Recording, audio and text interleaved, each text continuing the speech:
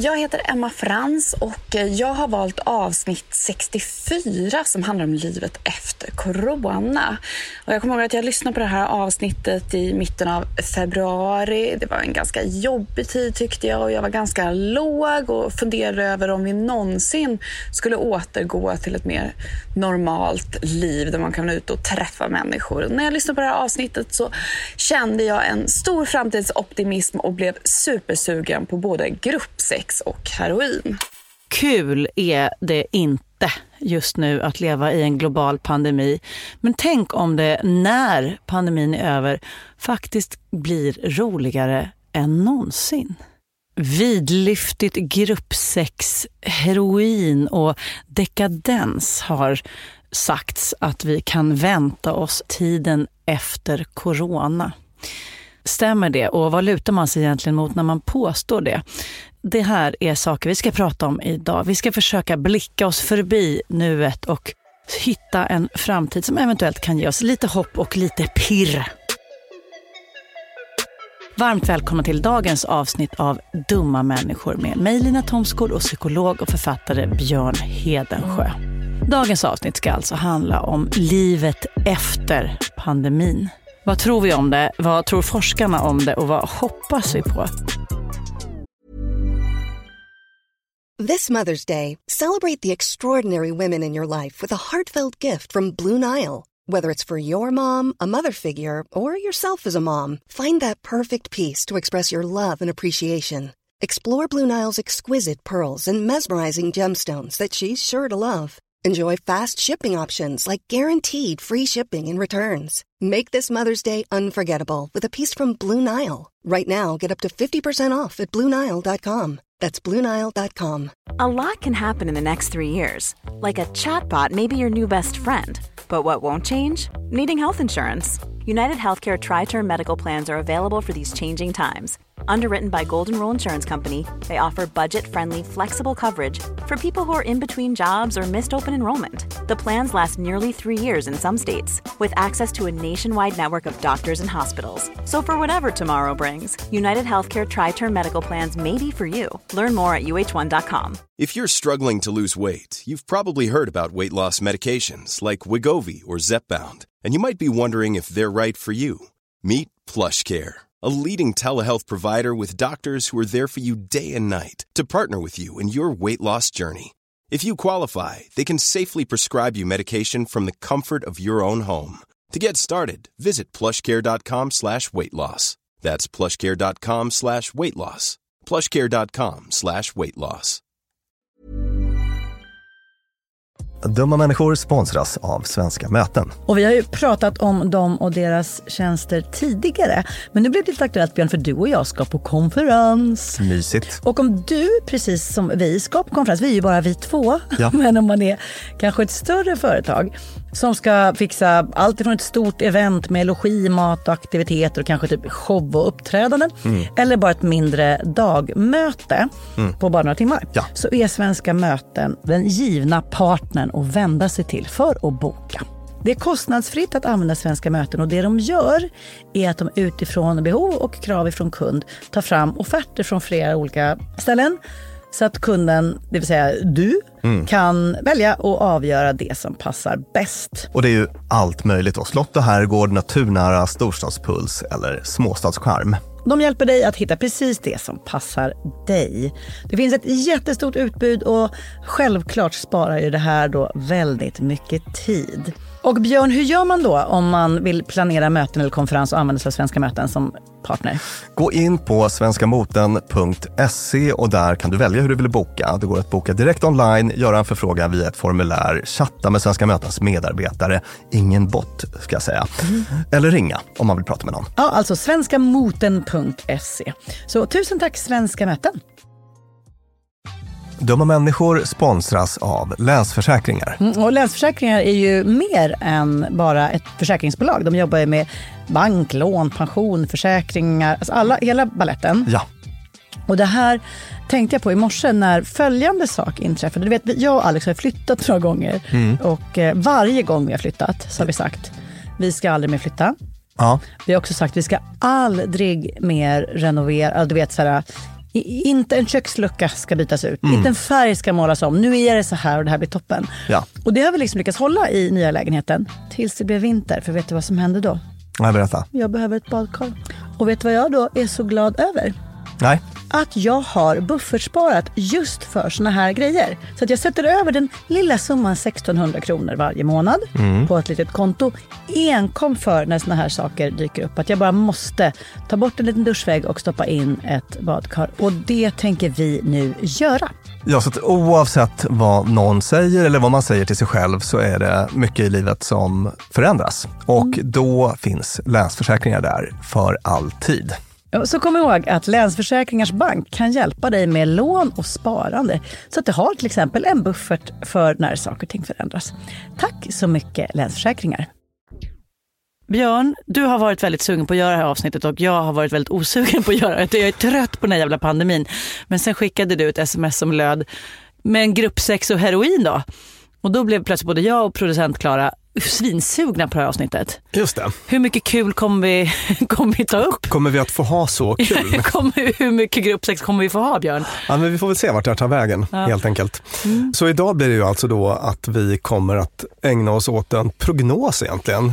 Precis det som vi för några avsnitt sedan konstaterade inte är speciellt betryggande eller rätt sagt pålitligt. Nej, precis. Att vi är så dåliga på att göra prognoser, alla inklusive experter, och det blir så ofta fel och så.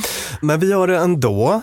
Jag tänker mig att vi diskuterar olika liksom, sidor av den här pandemin och vårt beteende. Och vad som kanske hänger med och vad som inte gör det. Liksom hur och när kommer vi återgå till normala? På vilka områden kommer vi göra det och på vilka områden kommer vi inte göra det? Hur låter det? Det låter helt fantastiskt. Då tänkte jag börja med något som kanske inte riktigt lämpar sig för ljudmedium. Men jag tänkte visa dig en bild, Lina, och du kanske kan beskriva vad du ser. Det Björn visar upp här är vad som skulle kunna vara en tidningsannons från förr i tiden. Där det står "Wear a mask and save your life", och det är för Röda Korset. Och det är då hur vi ska skydda oss till 99% mot influensa. Närifrån är den där? Ja, vad tror du? Har du någon tanke? Nej. Den är från 1918 från en amerikansk dagstidning. Och det är då en sån här annons som ska varna allmänheten för spanska sjukan och hur man kan skydda sig mot den. Spanskan som svepte över världen. Jag tror att 2 av min morfars syskon dog i detta. Oj, ja, det var det mormor sa också nu när pandemin kom. Att det här har man ju varit igenom förut. Ja, 1918, 1919, 1920 pågick den här pandemin. Vad hände sen då? Sen blev det glada 20-tal, the roaring motherfucking 20s. The roaring motherfucking 20s, ja, precis. Kul hade man det då. Man hade det kul då. Jag tänkte liksom börja där. Att gruppsex och heroin var ju... Du bara tryckte på mina mest... Det du är mest sugen på. Nej, men är väl kanske liksom att ta i det. Det är väl inte det kanske som alla sitter och längtar efter. Nej, men det gör jag. Ja. Jag dömer ingen. Nej. Jag tänker mig att vi kommer att liksom ge oss in i en period av den typen. Och det här är jag liksom inte ensam om, utan det finns många historiker som har pratat om det här till exempel.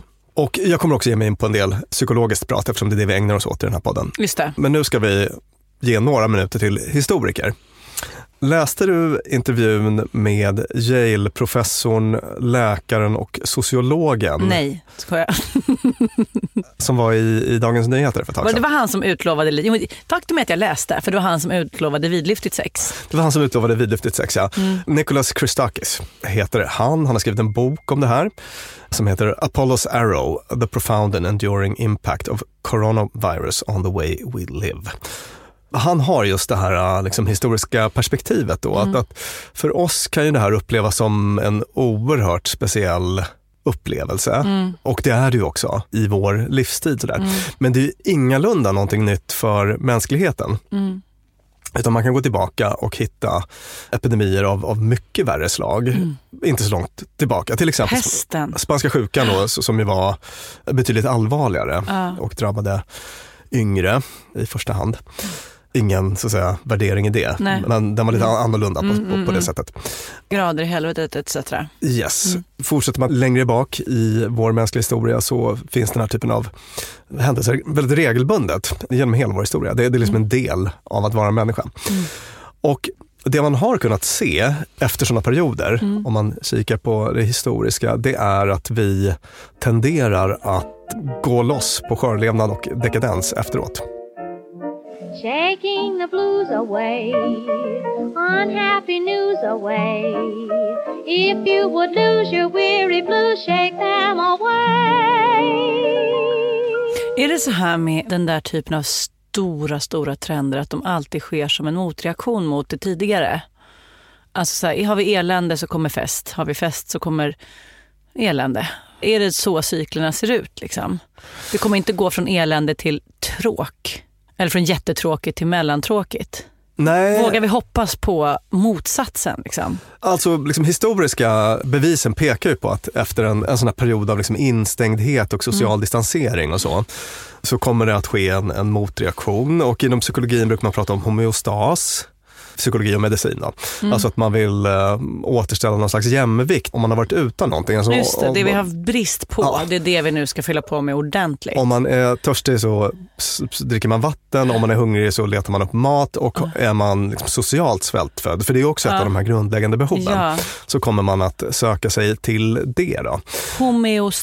Homeostas, ja. Och Nicholas Christakis, han citerar då i sin bok, återgivet i den här DN-intervjun, en skatteindrivares ord efter digerdöden som tog slut i mitten på 1300-talet. Det var också något som slog otroligt hårt i Europa och i Sverige och sådär. Alla som överlevde gav sig själva till njutningen. Munkar, präster, nunnor och vanliga män och kvinnor förlustade sig och ingen oroade sig för att spendera pengar och spela. Och alla kände sig rika eftersom de undflytt och återövrat världen, skriver han.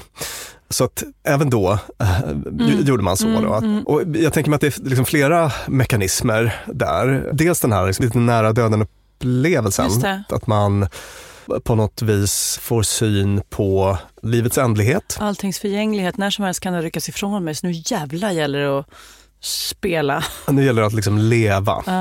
Det är det ena, och det andra tror jag är en sån liksom homeostas-drift. Att man, knapphetseffekt.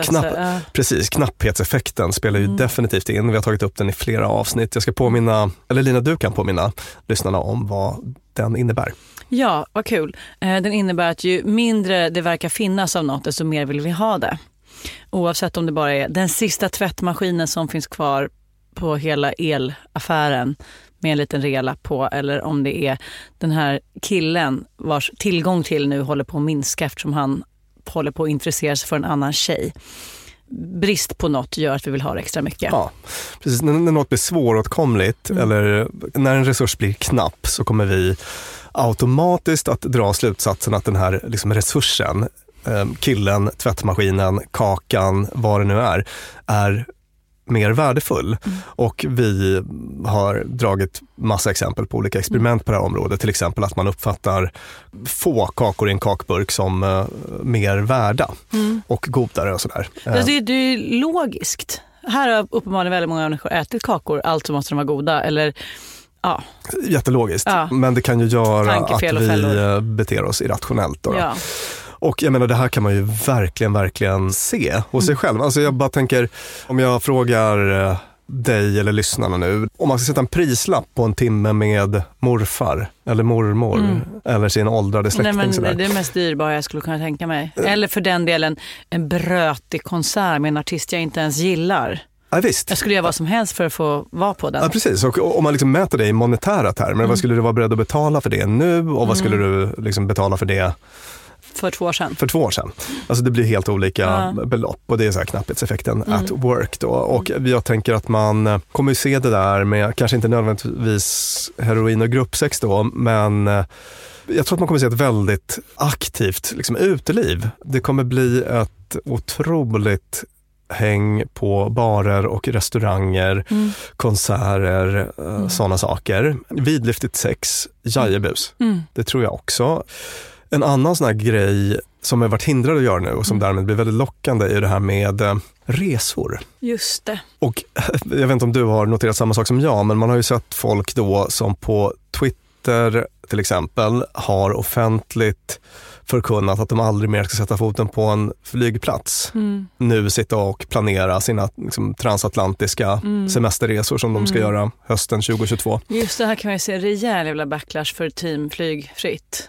Ja, precis. Så att de vinster som har gjorts på klimatområdet, jag tänker mig att de tyvärr kommer att försvinna till stor del. Där tänker jag så här, ett annat scenario hade ju kunnat vara: nu har folk varit hemma, de har investerat en massa tid och mys i något torp de har hyrt, eller de liksom hälsat på några vänners landställe och boat in sig, och gud vad mysigt det är i Västergötland. Varför ska vi åka till Italien när vi kan vara här?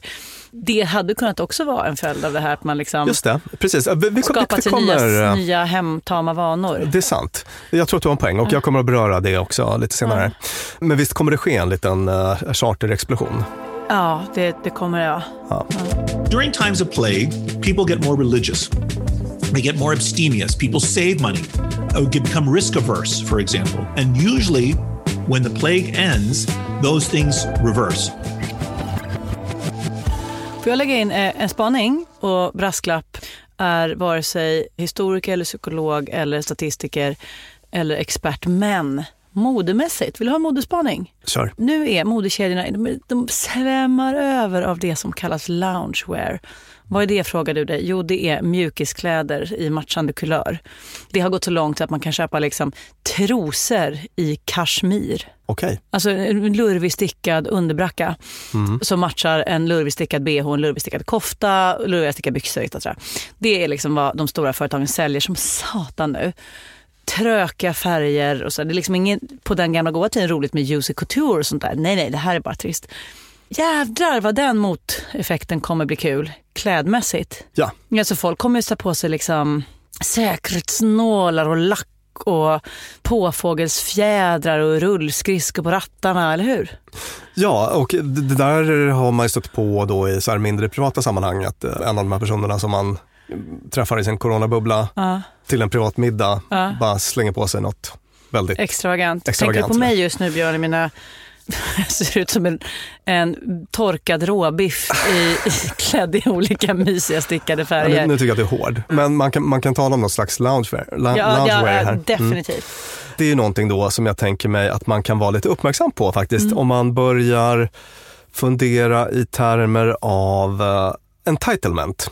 Just det. Bara för att dra en parallell från så här beroendeforskning och sådär. Att när man till exempel, nu har jag varit så duktig, jag har avstått från den här drogen eller vad det kan vara under så lång tid, nu förtjänar jag.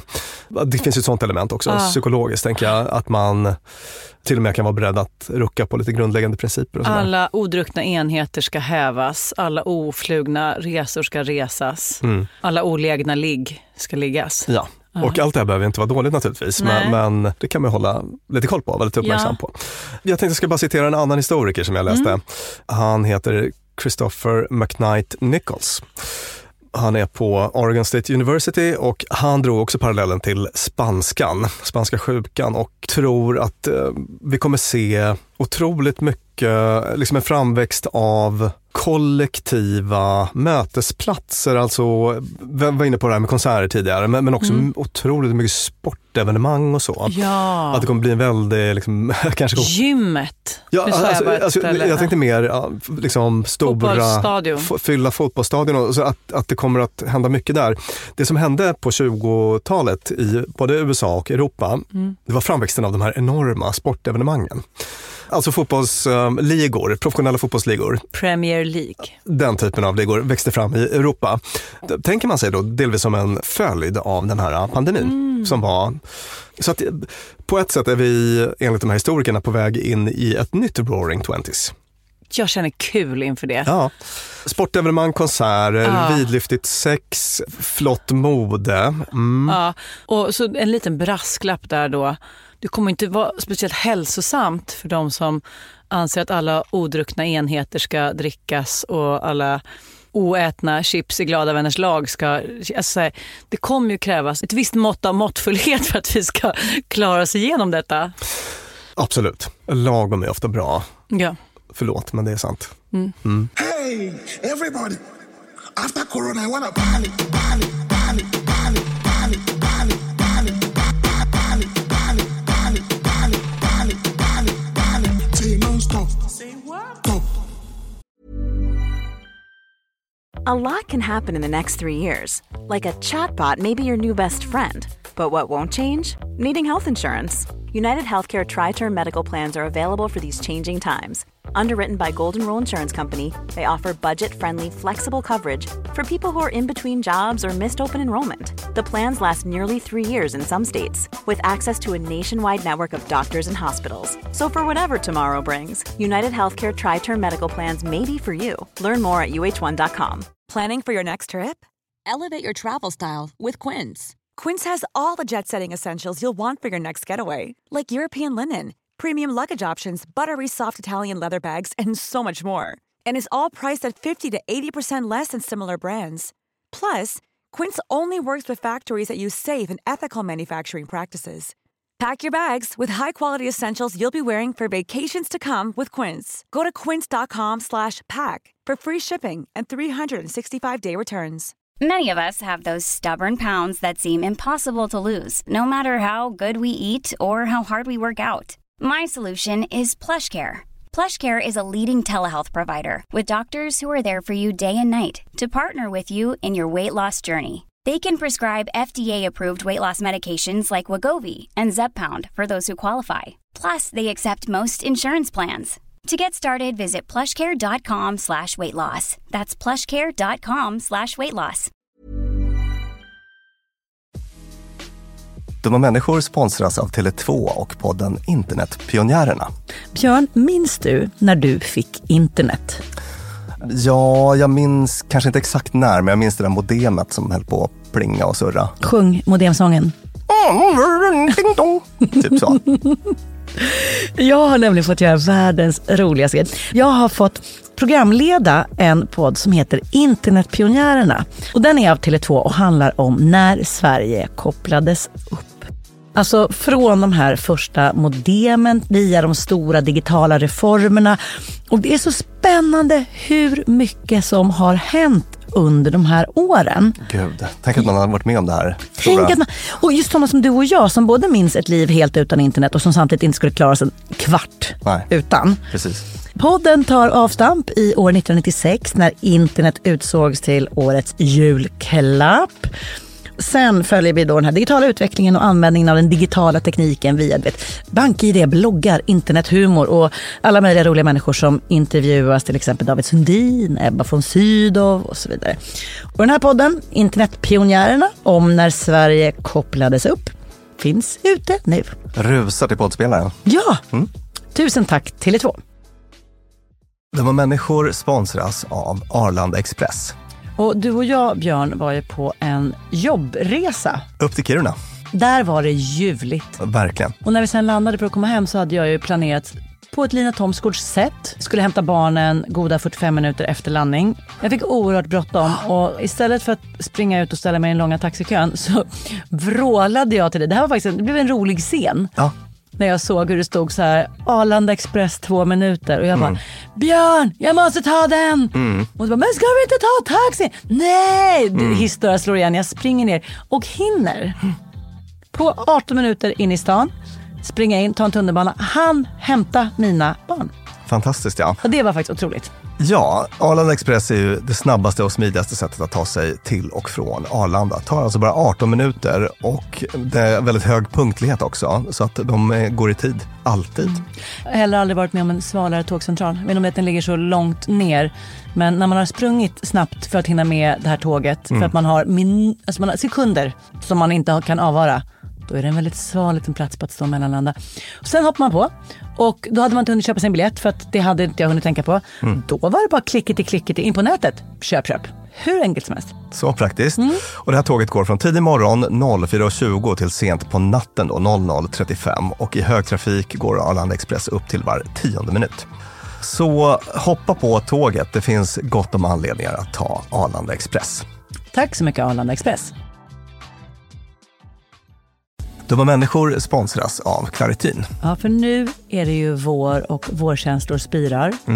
Även jag har liksom varit ihop med min kille i snart ett decennium och blir vårkänsla. Lite vårrusig. Ja, jag vill ut och hålla hand och springa över en sommaräng. Ja. Då kan man tänka att det är synd om dem som inte kan det. Det är rätt många, ja. Det är det. Ja. Och det märker man alltid på just våren. För det är då de kommer in på kontoret och när alla andra är så uppspelta för att gatorna är sopade och solen gnistrar, så är det liksom bara rinnande ögon, rinnande näsa, det Min kliar. pappa till exempel, pollenallergiker som älskar att påta i trädgården då. Och det vill man ju att han ska kunna göra. Och det är där vårt budskap från Claritin kommer in i bilden. För Claritin ger vårkänslorna en chans för allergiker. Det är antihistamin vid tillfälliga allergiska besvär, till exempel pollen, pälsdjur eller dammallergi, som ger snabb effekt inom 1-3 timmar. Och besvären lindras i hela 24 timmar. Claritin, en tablett och sirap, Loratadin, är receptfria läkemedel vid tillfälliga allergiska besvär hos vuxna och barn över 6 år och kroppsvikt över 30 kilo om du tar tablett. Du ska inte ta Claritin om du är gravid eller ammar. Läs bipacksedeln noga innan du tar Claritin, särskilt om du har en leversjukdom eller ska genomgå hudtester för allergi. Och kontakta läkare om du inte mår bättre eller om du mår sämre efter 7 dagar. Och kontakta alltid läkare vid användning längre än 3 månader. Och mer om det här kan du läsa på bayer.se. Tusen tack, Claritin. Jag tänker mig, baserat på psykologisk forskning, att vi kommer vara något som jag kallar selektivt äckelmagade på kort till medellång sikt, kanske till och med på lång sikt. Vad är det som kommer att väcka vår äcklade mage? Ja, vad väcker din äcklade mage? Jag kan ge ett exempel själv. Jag satt och tittade på den här fantastiska svenska tv-serien Tunna blå linjen heter den. Häromdagen och såg hur poliserna i den serien gick runt och skakade hand med samhällets olycksbarn ute på gatan. Jättefint såklart. Men också så reagerade jag... Basilproblematiskt. Vänta nu, liksom. När tvättade de där personerna händerna sist och så. Alltså en stark fysisk reaktion. Ja, just det. Och då tänkte jag på det här att äckel, den grundkänslan, har en väldigt, väldigt impact på minne. Okej. Vi har ju pratat tidigare om hur saker som väcker vår rädsla, de minnena kodas in hårt. Och syftet med det är ju då att vi ska bli uppmärksamma på och undvika liknande typer av hot. Det är liksom en förfining av våra färdigheter. Att det liksom, Så att det har en funktion. Men äckel är ännu mer så. Intressant. Precis, jag hade för mig att det var så och gick in och läste på i forskningslitteraturen och ja, det är så. En studie som heter Evidence for the Differential Salience of Disgust and Fear in Episodic Memory, om någon vill gå in och läsa den själv. Där man testade... Folk fick titta på bilder. De fick ingen instruktion innan. Neutrala bilder, läskiga bilder, äckliga bilder. Vad kan ha varit på de här? Lina, dra till med något. Här sitter någon och äter snorkråka. Äcklig bild, ja. Läskig bild. Monster, neutral bild. Blomma. Ja. Så att titta på bilder av den typen och sen så, de fick ingen instruktion som sagt. Och sen så efteråt följde man upp liksom alldeles efteråt, 45 minuter senare och så vidare. Och som väntat då så mindes man de här rädslobilderna bättre än neutrala bilder. Men man mindes äckelbilderna ännu mer. Vad intressant. Och den här effekten förstärktes, skillnaden liksom förstärktes ju längre man kom ifrån visningstillfället. Och det är ju bara att gå till sig själv. När jag var 15 så gick jag och min Ted hem till min mormors då tomma lägenhet, hon var bortrest. Och där satt vi och drack. Alltså jag och min Ted? Jag och min kompis Ted. Och så satt vi och drack tequila där. Och det slutade förutsägbart som för många andra som har vandrat den vägen med att man kräktes och så. Och jag kan inte ens typ se salt och citron i kombination. Hur har du klarat handspriten? För vissa av dem luktar tequila. Är det så? Ja. Jag har inte så otroligt bra luktsinne så det har inte drabbat mig så hårt. Men så starkt är det att nu faktiskt x antal decennier senare så kan jag inte typ titta på salt och citron. Och det är ju den här grejen då. Att kroppen är så här, det här är mycket, mycket dåligt för dig. Nu ska du minnas att hålla dig undan ifrån det här. Och den här äckelmekanismen har ju också så att säga triggats då lite grann under coronan. Alltså det var ett år stenhård bearbetning. Precis. Håll dig undan någon som nyser, håll dig undan hälsningar, nudda inte folk. Visst. Var inte inom folks de här bilderna av liksom hur andedräkt färdas från mig till dig, sånt som man annars kan förtränga att det faktiskt gör. Ja. Att se det som vissa små prickar. Precis, och jag tänker mig att vissa såna här liksom äckeltriggers, alltså det är olika hos olika personer. För mig var det, den här scenen i det här tv-programmet var tillräckligt för att liksom trigga en sån äckelreaktion hos mig. Och då tänker jag att handskakningarna kanske ligger lite risigt till, eller de kanske kommer att bli lite ovanligare. Annars är det en trevlig grej kan jag tycka. Jag har 2 reflektioner. Jag brukar säga som en av mina härliga egenskaper att jag har liksom ingen äckelmage alls. Nej. Alltså är det en god godis som ligger på golvet, eventuellt ser den slickad på ut.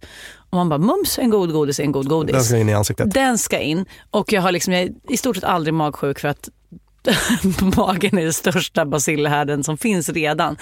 Men har under corona verkligen primats att plötsligt reagera på såna här saker. Så nu när jag skulle hit till inspelningen så kände jag att jag skulle köpa mysiga croissanter till oss. Som var på en sån här vägg inne på stor matkedja med liksom massa små olika byttor med liksom wienerbröd och croissanter och allt det. Så står en gammal gullig farbror där framför och väljer. Ska han ta ett wienerbröd, ska han ta en croissant, ska han ta en fralla. Och står nära. Och jag bara, det blir inga croissanter. Och det var för mig, jag tyckte det var så jävla jobbigt för att då är det så här, det han bär på och är äckligt och det bör jag hålla mig undan. Och det för mig var helt så här främmande. Alltså annars hade jag hade gladeligen delat croissant och gossat med honom.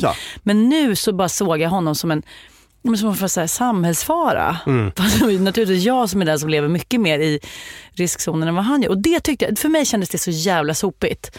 Alltså det här vill inte jag. Jag vill inte gå och titta på en annan människas eventuella andedräkt 30 centimeter från en croissant och tycka att det är äckligt. För den kommer inte att döda mig. Nej, och på samma sätt kände jag mig lite oskön när jag reagerade på det här sättet när jag tittade på den här tv-serien.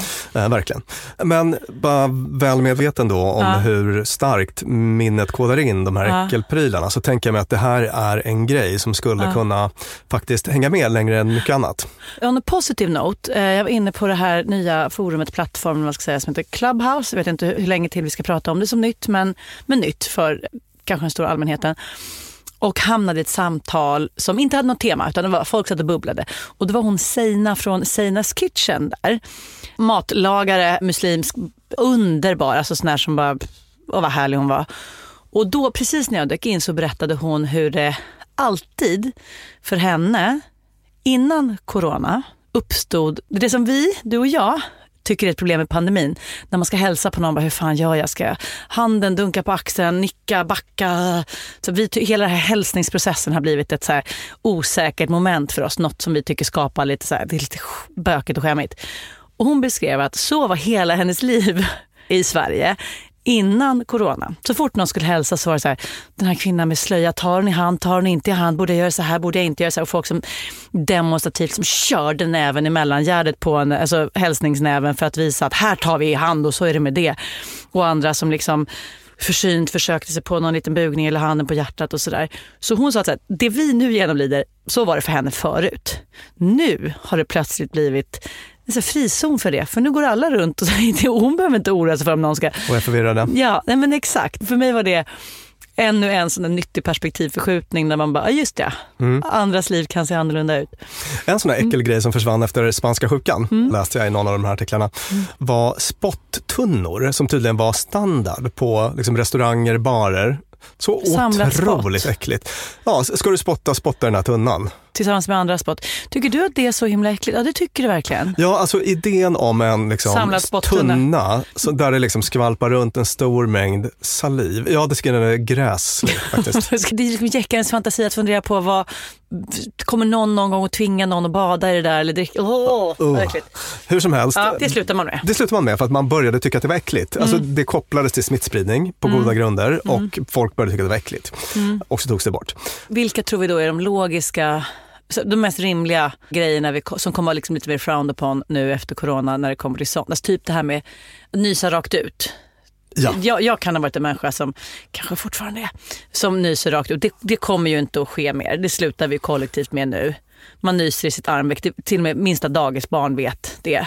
Förskolebarn. Ja, frågan är om det väcker det så mycket äckel. Ja, men det är ju, hos vissa det är en attack. Ja. Det är ju, alltså, nu sitter du på bussen och du hör någon hosta eller nysa så det reageras. Precis, men reagerar man med ilska eller med äckel? För min tes här handlar om äckel specifikt. Jag tror att det väcker äckel just tack vare de här bilderna på hur salivpluttar, alltså fin fördelat spott liksom fördelas och vandrar så långt hela vägen fram till mig. Det som är skönt är ju ganska tidigt i coronan så slutade man tro på det här att vanliga ytor, alltså om du tar i samma dörrhandtag som jag så är det garanterat smitta. Det slutade man ju tro ganska tidigt. Det är ju skönt för det var ju väldigt jobbigt om vi plötsligt skulle bli så här handskpersoner. Så är det ju för folk med så här kontamineringstvång. Livet blir väldigt, väldigt besvärligt alltså för dem. A new poll for Sky News by YouGov found only 27% of people think life will be much the same as it was before, while far more, 59%, said it will be significantly different. Vi hoppar vidare till nästa punkt. Och det är, tänker jag mig, att vi kommer att se att tydliga vinster permanentas. Sånt som har blivit, gud vad bra det här var, hade ingen aning. Sånt som har gett folk den upplevelsen kommer att bli kvar. Och det här baserar jag på det här med förlustaversion och endowment effekt, vad heter det, besittningsteorin tror jag på svenska. Just det. Det vill säga att vi människor kan sitta i vår grotta och vara rätt nöjda med det och missa allt fantastiskt som pågår utanför. Men om vi på något vis tvingas ut i det där fantastiska och upptäcker att wow, det var ju mycket roligare att bygga ett hus och plöja en åker. Då kommer vi vara ytterst ovilliga att ge upp det. Förlustaversion är ju det här att vi är mer ovilliga att ge upp. Det har större känslomässig impact för oss att bli av med någonting som vi redan har än det har att vinna någonting som vi inte har. Så att vi blir ledsnare av att förlora 500 kronor än vi blir glada av att vinna 500 kronor. Just det, och här ser vi då det som kommer göra att alla som har varit på torpet i Västergötland och tyckt att det har varit så otroligt trivsamt att simma i en insjö kanske inte vill överge det för det potentiellt mysiga Italien. Nej, jag tror att det är många som har upptäckt mycket sådär. Alltså, och friluftsliv, vildmark, lugn och ro. Jag är en av dem. Ja, precis. Exakt. Och du har ju pratat om att du tror att du kommer faktiskt ställa om livet på många sätt efter det här på det sättet. Och det är väl ett bra exempel på det. Och jag tänker mig det här självklara som det har varit en del prat om, färre kontor. Just det. Jag är med på någon e-postlista med entreprenörer där de helt öppet pratar om att liksom halvera kontorsytan nu och sådär. För att de har nämligen upptäckt att det funkar så bra produktivitetsmässigt med folk som jobbar hemma. Och så färre kontor, mer hemmajobb, för att det är väldigt många som upplever att det är kanon att slippa pendla, slippa stress vid hämtning, lämning och sådana saker. Sen så är det också så att många saknar gemenskap på kontoret, men precis som de flesta prognosmakare är inne på så kommer det att bli någon slags mix mellan hemmajobb, alltså en hybrid mellan kontorsjobb och hemmajobb för de som har den typen av jobb då, såklart. Jag har sett några såna här varningsflaggor när det kommer till könsfördelning av hemarbete och sånt och att jobba hemma med sin dator. Alltså vem är det som förväntas att också fixa med tvätten, disken och dutteria och så här. Men det blir en annan utmaning. Ja, det blir en annan utmaning. Precis, jag såg en sån här fruktansvärd statistik på manliga kvinnliga forskare och hur deras publiceringar påverkats. I USA var det specifikt, där det har varit homeschooling. Oj. Man kan föreställa sig vem av föräldrarna är som per automatik ska torka en bajsad rumpa eller snyta en näsa. Det blev ett otroligt slag mot kvinnliga forskare i en tid när de behövs. Otroligt mycket. Alltså jag menar, det är bara, ska man ju verkligen hålla ögonen på såklart, den typen av grejer. Om man vill vara optimistisk kan man säga att då kommer vi få nästan liksom kapitalistiska incitament att se till att fördela eller strukturera hemarbete på ett vettigt sätt så att inte i olika grad inkräktar på personers förmåga att utföra sitt jobb beroende på kön. Nej, precis. För det är någon slags pardans där med liksom arbetsgivare som vill maxa produktiviteten och få ner hyreskostnader. De tycker det är härligt och kommer klamra sig fast vid den vinsten från pandemin. Och sen så folk som jobbar hemma, bara en grej som jag har hört, tror många att det har varit så himla avstressande med slippa pendling, hämtning, lämningsstress och så, att det har underlättat livspusslet väldigt mycket. Och kan barnen gå tillbaka till förskolan så kanske den där lite traditionella åtminstone, vem är caretaker för barn när vi är hemma, kan ändras. Ja. Spännande. En grej som jag tänker mig att man har upptäckt med det här liksom digitala är ju att många beskriver att det funkar väldigt bra jobbmässigt. Och som ett alternativ till föreläsningar på universiteten, att det har funkat ganska bra sådär. Och videokonferenser som alternativ till fysiska i arbetet. Det kommer bli färre konferensresor till Oslo. Bra för klimatet. Bra för klimatet, och även där slänger jag in en liten genusbraskis. Jag åt lunch med en kvinna från en jättestor hotellkedja som berättade för mig att det de ville på sina hotell var att få fler affärsresenärer som var kvinnor, eftersom de var så försvinnande få jämfört med männen. Men plockade så här, jag drar till konferensen i Oslo, jag behövs där, säger de. Så får de en härlig liten paus från kanske familjeliv och allt sånt. Och övernattar, bor på hotell och sen åker de hem dagen efter. Medan kvinnor försöker lösa det på andra sätt, och om de åker bor antingen hos en kompis eller ser till att ta tisdagståget hem för att inte belasta familjen. Och också i det där ett vårdande av sociala relationer etc. som så här, säger en del om hur folk idag väljer och som lämnar spännande utvecklingsmöjligheter för framtiden. Det var en positiv sätt att se på det hela. Ja. Utvecklingsmöjligheter, härligt. Och sen så skulle jag vilja liksom avrunda med en huvudspaning, kan man säga. Låt höra. Jo, jag tror att det mesta kommer att gå tillbaka till det normala, inom citationstecken. Och det kommer att gå snabbare än vad många tänker sig. Alltså till att börja med, jag menar, min kompetens är ju inte epidemiologisk och så. Men just därför kom vi fram till ett tidigare avsnitt, så är din your guess is inte bara lika bra som en sån, utan kanske till och med lite bättre, eftersom du är smart och du tar in flera olika fält i din beräkning. Ja, kanske. Eller hur? Lyssna på det avsnittet om dåliga prognoser, så kan ni också... Men om man lyssnar på de som vet någonting om det här då, så de säger att restriktioner kan ändå vara kvar ett tag. Alltså, okej, nu finns ett effektivt vaccin, det ska ut till hela befolkningen, men det finns en del risker där, till exempel att viruset muterar och vaccinen ger inte fullgott skydd och sådana saker. Så att den här sociologen och läkaren, Christakis heter han så, han var så här, ja, men hösten 2022 så kommer nog en hel del saker ha återgått till det normala. Men du inte hösten 2022? Nej. Hösten 2021. Så kommer det ha hänt en del, men det kan dröja ända till 2024 innan det är liksom helt borta. Innan det är helt borta. Innan vi kan säga att nu är det liksom 100%. Så att med det här lilla inspelet så vill jag bara säga att det finns lite olika grader av optimism bland de som kan mest om det här, men min spaning börjar när restriktionerna är borta. När FHM och andra myndigheter säger, nu har ni klartecken att bete er hur ni vill. En scen jag har längtat efter och som jag kommer kämpa för att vi ska få, ungefär som när liksom krig har tagit slut. Alltså så här, någon tutar i en trumpet och alla springer ut på gatan och kastar gruppsex och heroin på varandra i sina plymer. Och sen sån där liksom folkfest. Och det är möjligt att det, om det nu ska dra ut på det hela i 2 år av successivt, att det inte är riktigt trumpetsignal som kommer att skapas. Men vi föreställer oss att det finns en sån tid när någon säger att nu då, sätt igång, lev som vanligt. Ja. Och då tror du att det kommer gå snabbt? Då tror jag att det kommer gå snabbt, och det baserar jag på den psykologiska kunskapen om hur mycket vanedjur vi är.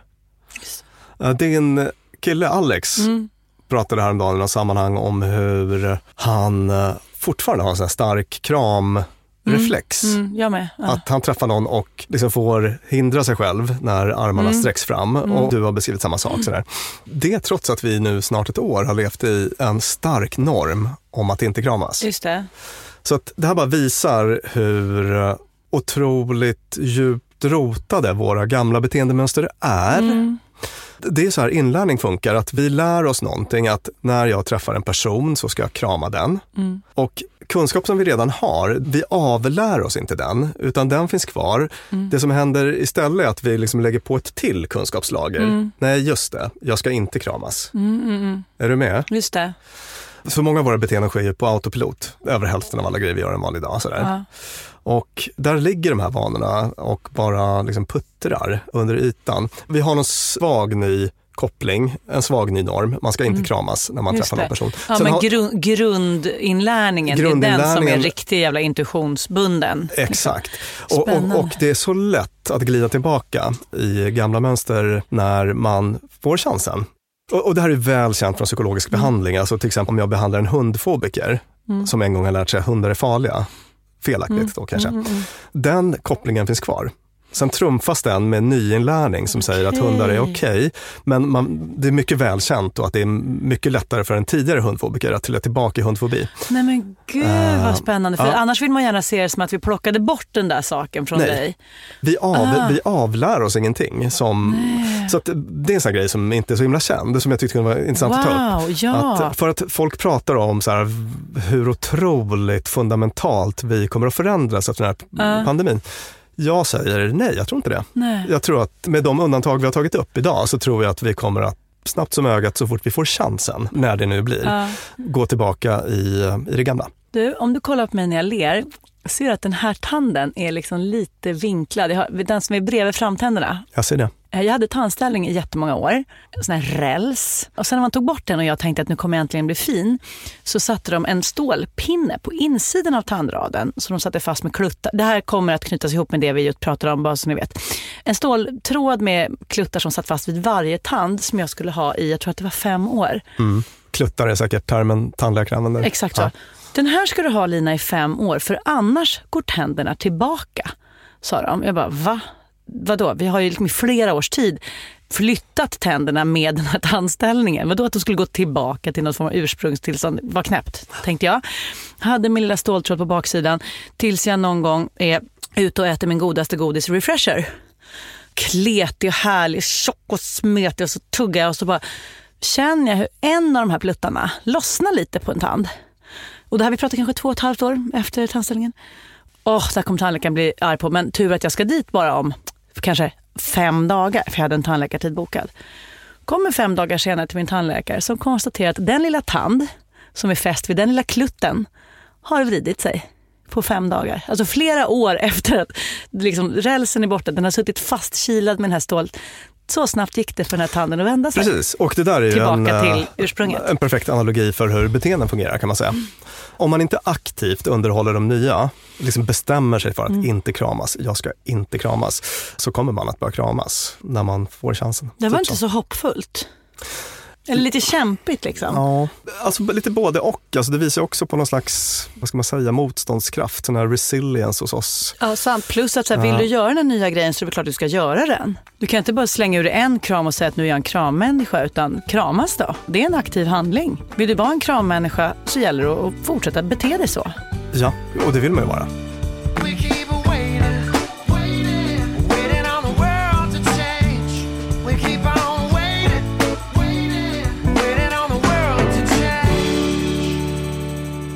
Det här är mina spaningar om livet efter pandemin. Gud vad spännande. Har du något att tillägga? Ja, jag vill prata om saker jag tror vi har lärt oss värdera. Och som jag hoppas att vi har lärt oss så pass att vi kommer uppskatta dem mer. Och kanske rent av gå till valurnorna med detta i sikte. Jag tänker till exempel de som inte, som du och jag, har kunnat jobba hemma och ha hemmakontor. De vars dagliga liv utgör den här infrastrukturen som får oss alla andra att ha liv som fungerar. De som tar hand om våra barn på förskolan, de som är lärare till våra barn oavsett om de jobbar hemma eller inte. Vårdpersonalen som har, från det att de inte har vetat vad fan det är för jävla sjukdom vi har att göra med, till fått corona själv och ändå kämpat vidare. Ja. Deras värde, busschaufförernas värde, hela den här jävla infrastrukturen som man på något vis, jag har bara tagit för givet. När bussen kommer, det är någon som kör, hej tack, och så känner jag mig duktig om jag liksom tittar på den här personen i ögonen. Och nu plötsligt bara, här är en person som med risk för sitt liv körde den här jävla bussen för att jag var för lat för att gå under en pandemi. Här ser jag potentiella omprioriteringar Jag tror och hoppas att vi kommer att uppvärdera dem. Jag hoppas och tror att vi kommer att satsa mer på äldrevård, äldreboenden och så. Och får jag säga en sak som kanske låter lite okänslig. Det vi har lärt oss av den här pandemin är att vi var inte så bra rustade. Något land någonstans. Men den dagen kommer när det här är över. Och då kanske vi ska skatta oss otroligt jädra glada att det var just den här pandemin som slog ut hela världen. För alltså, det finns grader i helvete och klart som fan att jag inte vill att någon ska ha förlorat sin mamma eller pappa eller mormor eller morfar eller någon älskad. Naturligtvis inte. Men föreställ dig ett corona som framförallt dödade barn. eller som var smittsamt på ett sätt som inte kunde hjälpas med ansiktsmasker etc. Nu har vi fått en riktig jävla lärpeng på global nivå. Vi har förstått vilka bitar som behöver vara på plats och hur mycket vi faktiskt behöver varandra. Och förhoppningsvis, om historikerna får rätt och det här händer igen om 100 år eller 60 år, så vet vi lite mer vad vi har att göra med och vi kommer vara lite bättre på att anpassa oss. Precis, det här var ju dina avslutande ord med anknöt till något som den här Nicholas Christakis, Yale-läkaren, sa.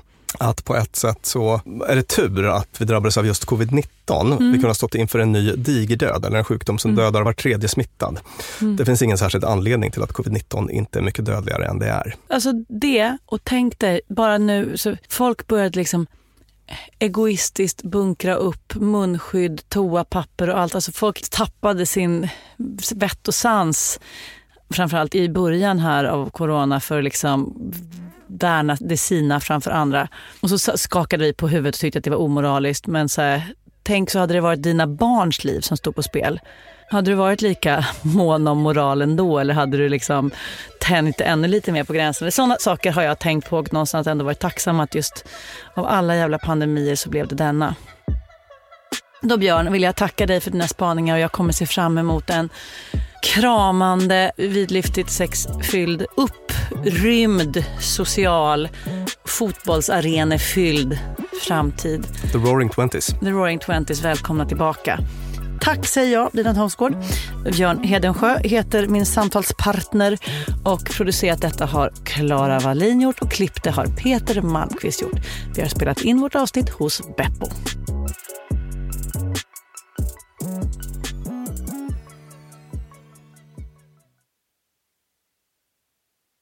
De här människor sponsras av IKEA.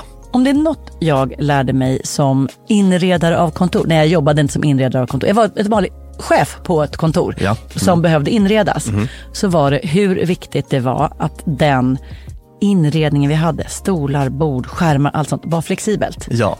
Vi började som 2 personer, vi blev 8 personer, ibland var vi 12 personer. Så vi behövde både bli fler, vi behövde stuva om. Och folk har lite olika behov. Ibland behöver man vara avskärmad och ibland inte. Exakt.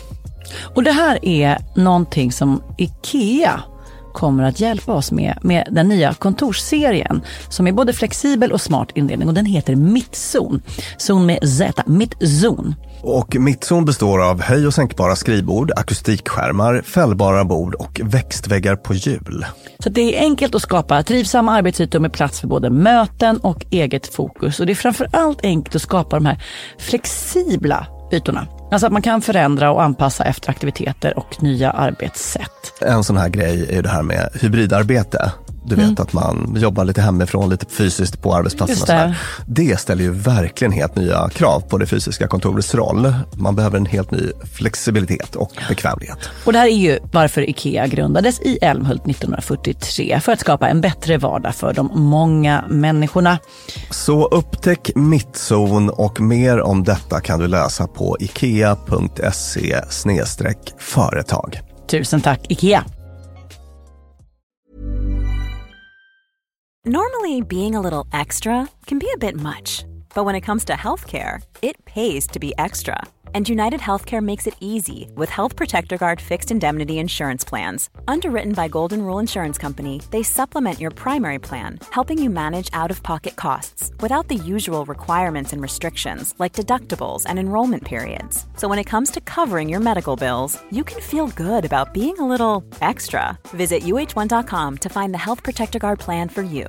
Mom deserves the best, and there's no better place to shop for Mother's Day than Whole Foods Market. They're your destination for unbeatable savings, from premium gifts to show-stopping flowers and irresistible desserts. Start by saving 33% with Prime on all body care and candles. Then get a 15-stem bunch of tulips for just $9.99 each with Prime. Round out Mom's menu with festive rosé, irresistible berry chantilly cake, and more special treats. Come celebrate Mother's Day at Whole Foods Market.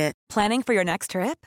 Elevate your travel style with Quince. Quince has all the jet-setting essentials you'll want for your next getaway, like European linen, premium luggage options, buttery soft Italian leather bags, and so much more. And is all priced at 50 to 80% less than similar brands. Plus, Quince only works with factories that use safe and ethical manufacturing practices. Pack your bags with high-quality essentials you'll be wearing for vacations to come with Quince. Go to quince.com/pack for free shipping and 365-day returns.